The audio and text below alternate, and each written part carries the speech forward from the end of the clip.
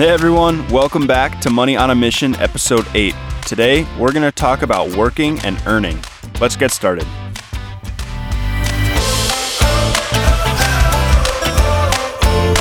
With all the challenges money brings, how can we manage our finances in a way that aligns with our values?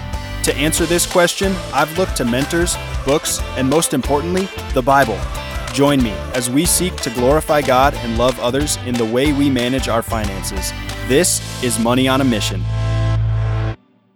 All right, welcome back. Last time we wrapped up the first segment, the first half, if you will, of this show, and that was all about the subjective understanding of money.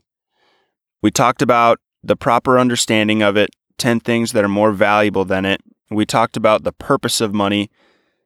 We talked about stewardship versus ownership, and then receiving God's blessing and provision.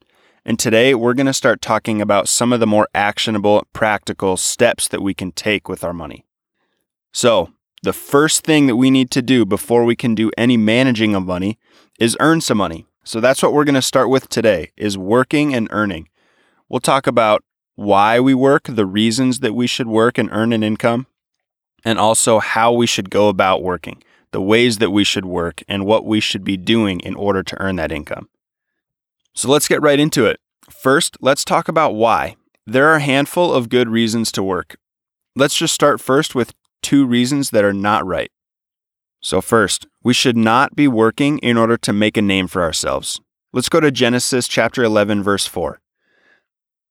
This is the story that you've probably heard, the Tower of Babel.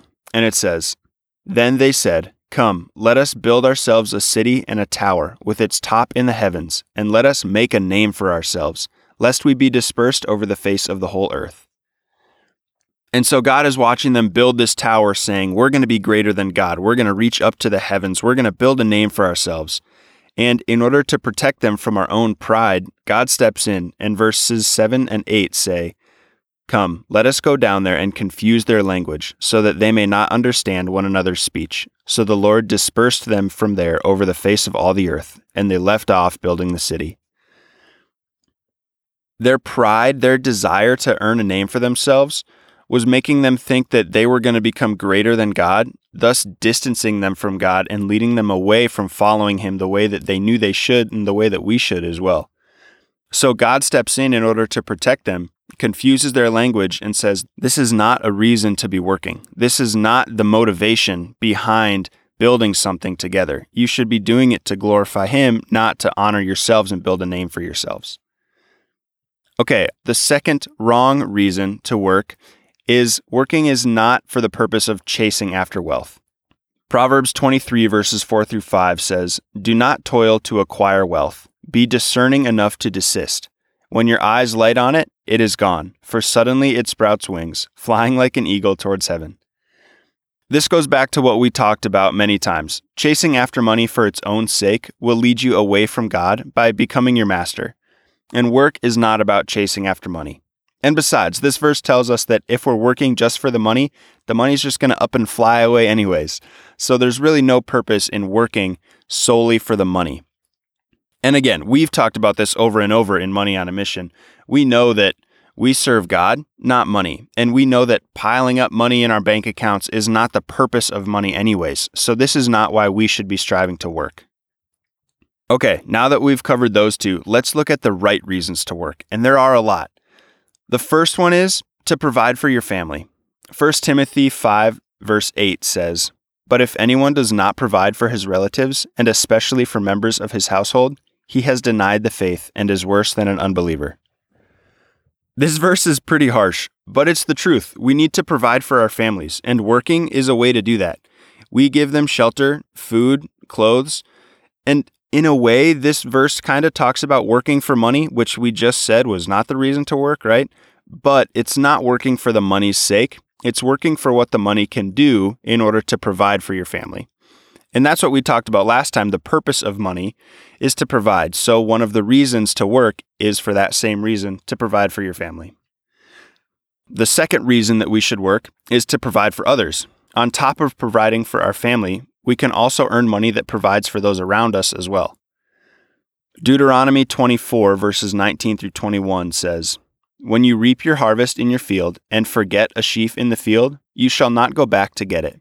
It shall be for the sojourner, the fatherless, and the widow, that the Lord your God may bless you in all the work of your hands. When you beat your olive trees, you shall not go over them again. It shall be for the sojourner, the fatherless, and the widow. When you gather the grapes of your vineyard, you shall not strip it afterwards. It shall be for the sojourner, the fatherless, and the widow. This verse really leads us into a conversation about giving, but we'll have a whole episode on that in a few weeks.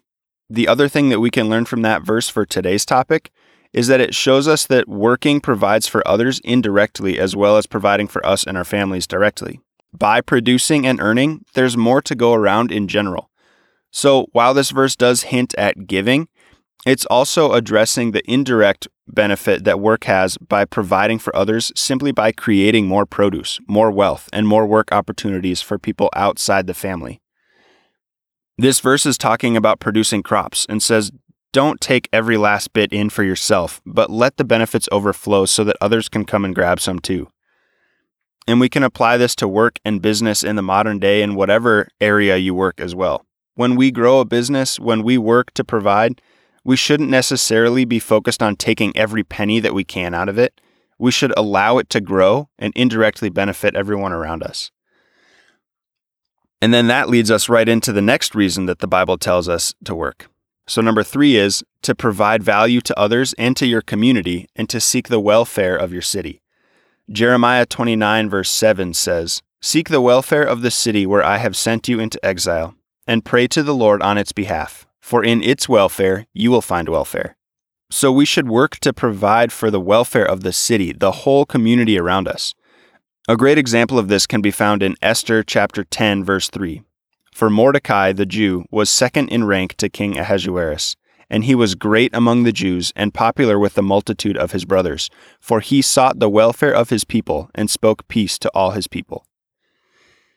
Mordecai sought the welfare of his people, and that made him great, and the people loved him.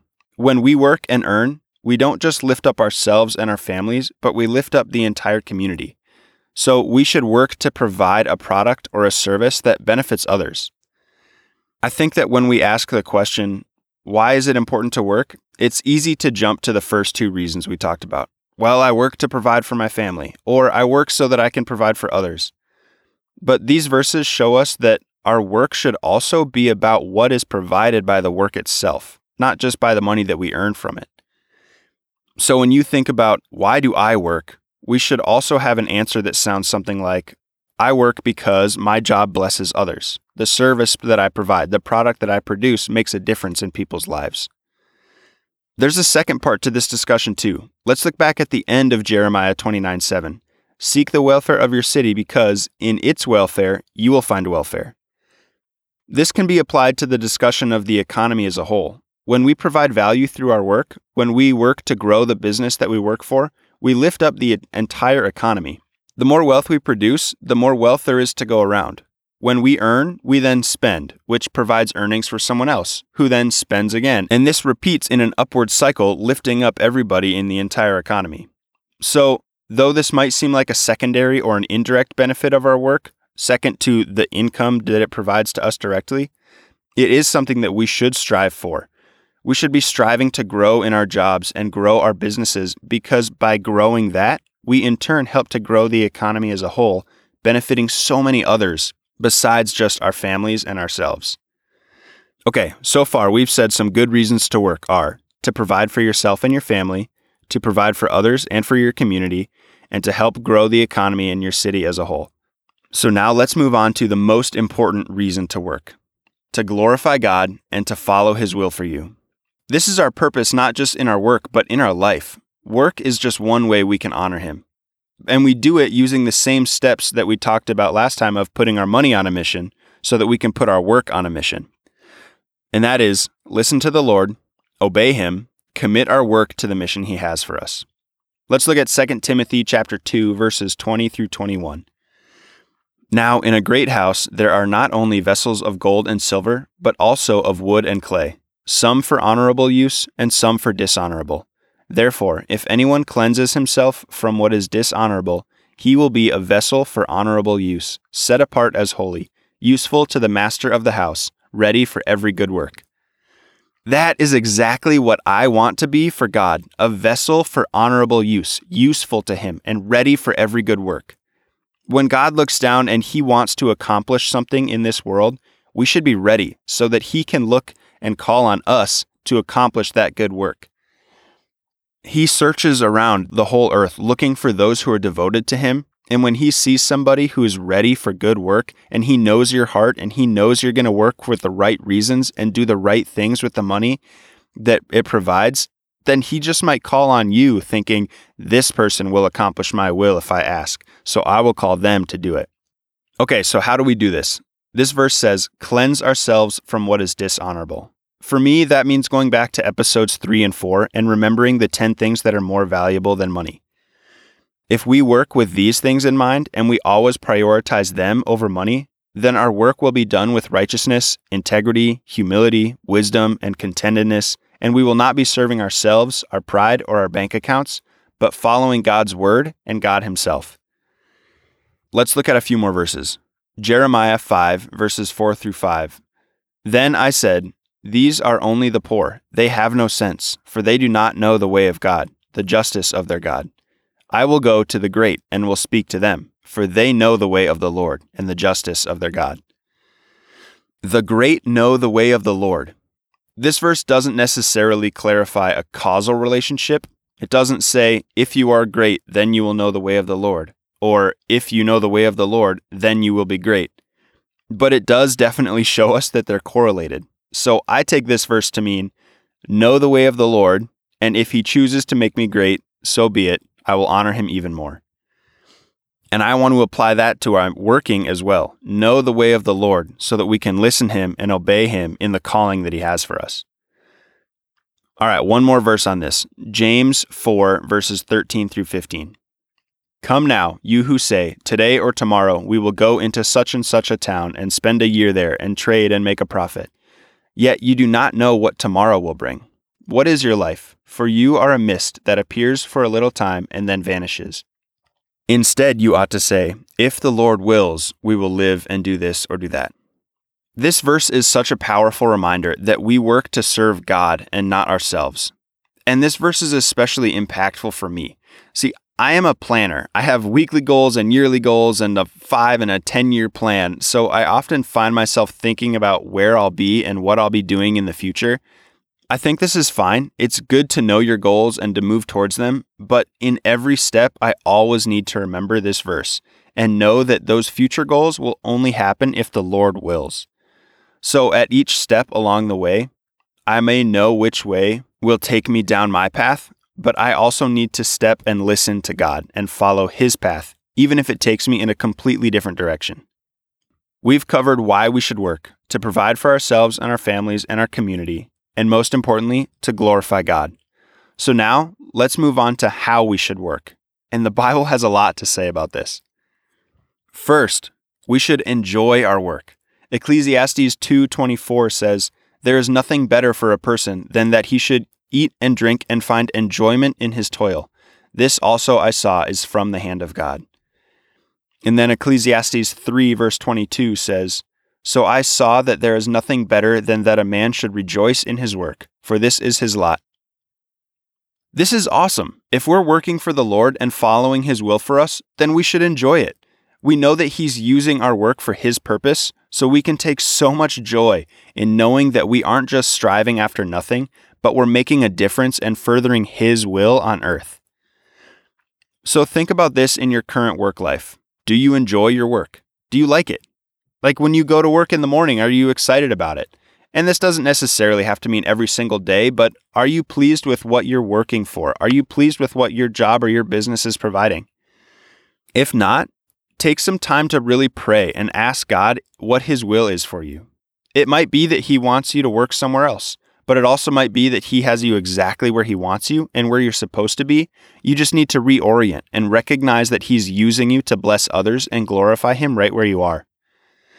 Sometimes that simple shift in mindset can turn an unfulfilling job into an incredibly fulfilling mission. I know people who have thought about this before and gone from thinking that their job was worthless and they really just did it so that they could earn a little bit of money and pay the rent. But after orienting their hearts to what God had for them, realized that they had a mission where they were, and their job there was not simply to do the work provided in the job description, but to bless those around them, to smile when they interacted with people, to speak encouragement to them and lift them up. And after a little while from shifting this mindset, my friend found that he was making a big difference, despite originally thinking that the job itself wasn't too important. He was able to lead some people to the Lord and encourage people and lift them up and bless them right where he was. So, that first lesson, enjoy our work, find our purpose in it, and enjoy it. Okay, next, we should work hard. This one can get convicting, and there are so many verses on this. God tells us over and over in the Bible that we should work hard. Let's start just with the Proverbs. Proverbs 10:4. A slack hand causes poverty, but the hand of the diligent makes rich. Proverbs 12:11. Whoever works his land will have plenty of bread, but he who follows worthless pursuits lacks sense. Proverbs 12:14. From the fruit of his mouth a man is satisfied with good, and the work of a man's hands comes back to him. Proverbs 12:27. Whoever is slothful will not roast his game, but the diligent man will get precious wealth. Proverbs 13:4. The soul of the sluggard craves and gets nothing, while the soul of the diligent is richly supplied. Proverbs 14:4. Where there is no oxen, the manger is clean, but abundant crops come by the strength of the ox. Proverbs 14:23. In all toil there is profit, but mere talk lends only to poverty. Proverbs 19:15. Slothfulness casts into a deep sleep, and an idle person will suffer hunger. Proverbs 20:4. The sluggard does not plow in autumn. He will seek at harvest and have nothing. And last, Proverbs 28:19. Whoever works his land will have plenty of bread, but he who follows worthless pursuits will have plenty of poverty. So these verses tell us that whoever works, whoever toils, whoever is diligent will be rewarded. They will profit, they will be richly supplied, they will have abundant crops, and they will have plenty.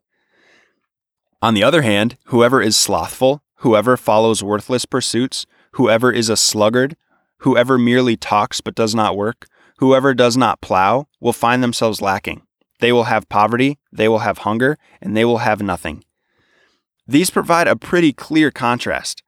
If we are willing to put in the work, if we are willing to put in the toil, there's a reward for that. And if we're not, there's a cost as well. So Ecclesiastes 9:10 says, whatever your hand finds to do, do it with all your might. So we should work hard. God is using you for a purpose, so follow him in that with everything you have, and you'll be amazed at how much he can bless you when you are diligent and persistent in the work that he's called you to. Okay, a few more Proverbs. These are for the people who like to hit the snooze button. Proverbs 6:10-11. A little sleep, a little slumber, a little folding of the hands to rest, and poverty will come upon you like a robber, and want like an armed man. And the same verse is found again in Proverbs 24:33-34. Then Proverbs 20:13 says, Love not sleep, lest you come to poverty. Open your eyes, and you will have plenty of bread. So don't love sleep, love work, love progress, love being a part of God's mission for you. And of course, rest is good. Actually, we're going to have a whole episode all about the Sabbath in a couple of weeks. But in general, we should have a heart of work, a heart of striving to provide value, not for its own sake, but for the value that we can produce. We just talked about following God and working on his mission for you, so we can enjoy it. We can find purpose in it. And when we do, we should work really hard at it. If we're working for God's mission, then let's do it well, really, really well, and honor him and bless others as we do. All right, let's read one more verse on this from Colossians chapter 3, verse 17. And whatever you do, in word or deed, do everything in the name of the Lord Jesus, giving thanks to God the Father through him. And then jumping forward to verse 23. Whatever you do, work heartily, as for the Lord and not for men, knowing that from the Lord you will receive the inheritance as your reward. You are serving the Lord Christ. God has you on a mission, so commit your work to him. Work for him as if he were your only audience, and do it really, really well. Okay, next on how we should work. We should be patient. Let's look at a few Proverbs on this. Proverbs 24:27. Prepare your work outside, get everything ready for yourself in the field, and after that, build your house. Proverbs 20, verse 21. An inheritance gained hastily in the beginning will not be blessed in the end. Proverbs 28, verse 20. A faithful man will abound in blessings, but whoever hastens to be rich will not go unpunished. Proverbs 28, 22. A stingy man hastens after wealth and does not know that poverty will come upon him. Proverbs 21, verse 5. The plans of the diligent lead surely to abundance, but everyone who is hasty comes only to poverty. So we already talked about working with diligence, but some synonyms for diligent are persistent, consistent, committed, and faithful. As we work for the Lord and as we work hard, we need to recognize that success doesn't happen overnight. It takes time, it takes planning, and it takes patience. God sees the work that you put in, and even if it isn't rewarded immediately, we aren't working for the blessing or the reward anyway, or the approval of anyone else except for Him. So we can be fulfilled in our work even as we wait patiently for it to produce its fruit. And then, if we keep working hard and diligently and persistently, like we just finished talking about, then we know that it's going to produce good fruit, even if it takes time. And when it does, that leads us to our last lesson on how we should work, which is, know that success comes from God. Proverbs 16, verse 3 says, "Commit your work to the Lord, and your plans will be established." This is such a great verse. Commit your work to the Lord. He is the one who establishes our plans, and He is the one who blesses us and rewards our work. One of my best friends runs a business, and this is their whole motto. It's on all their packaging, it's on the walls, and this is what they live by.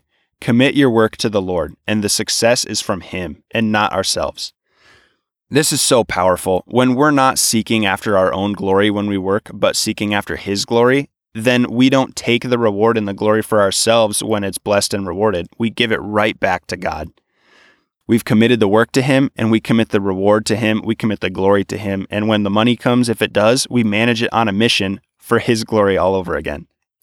Let's look at a few examples. First, in Genesis chapter 29, when Joseph is sold as a slave into Egypt, he still decided to commit his work to the Lord and work hard at his job despite his low status as a slave. So verses 3 through 4 say, "His master saw that the Lord was with him, and that the Lord caused all that he did to succeed in his hands. So Joseph found favor in his sight and attended him, and he made him overseer of his house and put him in charge of all that he had." So Joseph's hard work and faithful pursuit of God made all that he did succeed until he was promoted from slave to the overseer of the entire estate. Let's look at another example in 2 Chronicles chapter 17. This is the story of Jehoshaphat, who becomes king over Israel. Verses 3 through 5. The Lord was with Jehoshaphat because he walked in the earlier ways of his father David. He did not seek the Baals, but sought the God of his father and walked in his commandments, and not according to the practices of Israel. Therefore, the Lord established the kingdom in his hand, and all Judah brought tribute to Jehoshaphat, and he had great riches and honor. Just like Joseph, Jehoshaphat sought God and followed his commandments, and the Lord established him with great riches and honor. Both of these examples show us that success, honor, riches come not from working hard for our own reward, but from committing our work to the Lord, following His will, and allowing Him to bless us if He chooses with those things in return. God is the one who gives success, so God is the one who should get all the credit.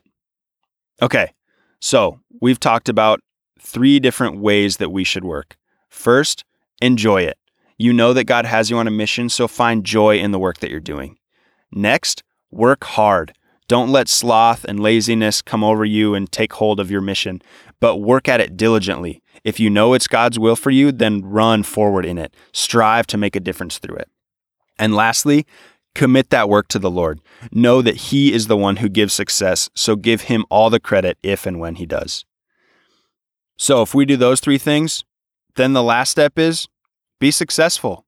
It doesn't say anywhere that we should do all of this only to end up nowhere. We should do these things in order to make a big difference and make a big impact. God is going to use your work. He's going to use it to bless others, to lift up your community, to provide for you and for your family. And you're going to work hard, and you're going to be patient in it, and you're going to give Him the glory. So as you do all that, receive the reward that comes with it. And then if there's money attached to that, manage it on a mission in the ways that we're going to continue talking about as we go further and further into what the Bible says about how we should do that. So, a bit of a longer episode today, but such an important one. We all work. We all have a mission, and we should be doing it in a way that glorifies Him. And if we're doing it the right ways, then we should be successful in it. I pray that you can go out and make a difference. I pray that you can listen to the Lord and follow Him. And I pray that your work can be on a mission for God. All right. For more From Money on a Mission, make sure you subscribe so you get the new episodes when they launch. If you think it's worth it, I also would highly encourage you to add a rating and a review. Those make such a big difference in helping this podcast impact more people. Next, head to the website, moneyonamissionpodcast.com, and there you can find show notes and a place to enter your email so you can join the newsletter. I'd also love to engage with you on Instagram. My username is Ned Kingman. Like and comment, and then shoot me a direct message if you have any questions or topics you'd like me to cover on the show. Finally, and most importantly, please share this podcast. If you've gotten any value out of this episode or think this podcast can provide value to anyone you know, hit the share button in your podcast app, text this episode to a friend, or send them a link to the website so they can join the newsletter too. Let's work together to make sure we can impact as many people as possible and change the way our generation manages money. I hope and I pray that you've been blessed through this episode, and I can't wait to see you next time. Until then, glorify God, love others, and always manage your money on a mission.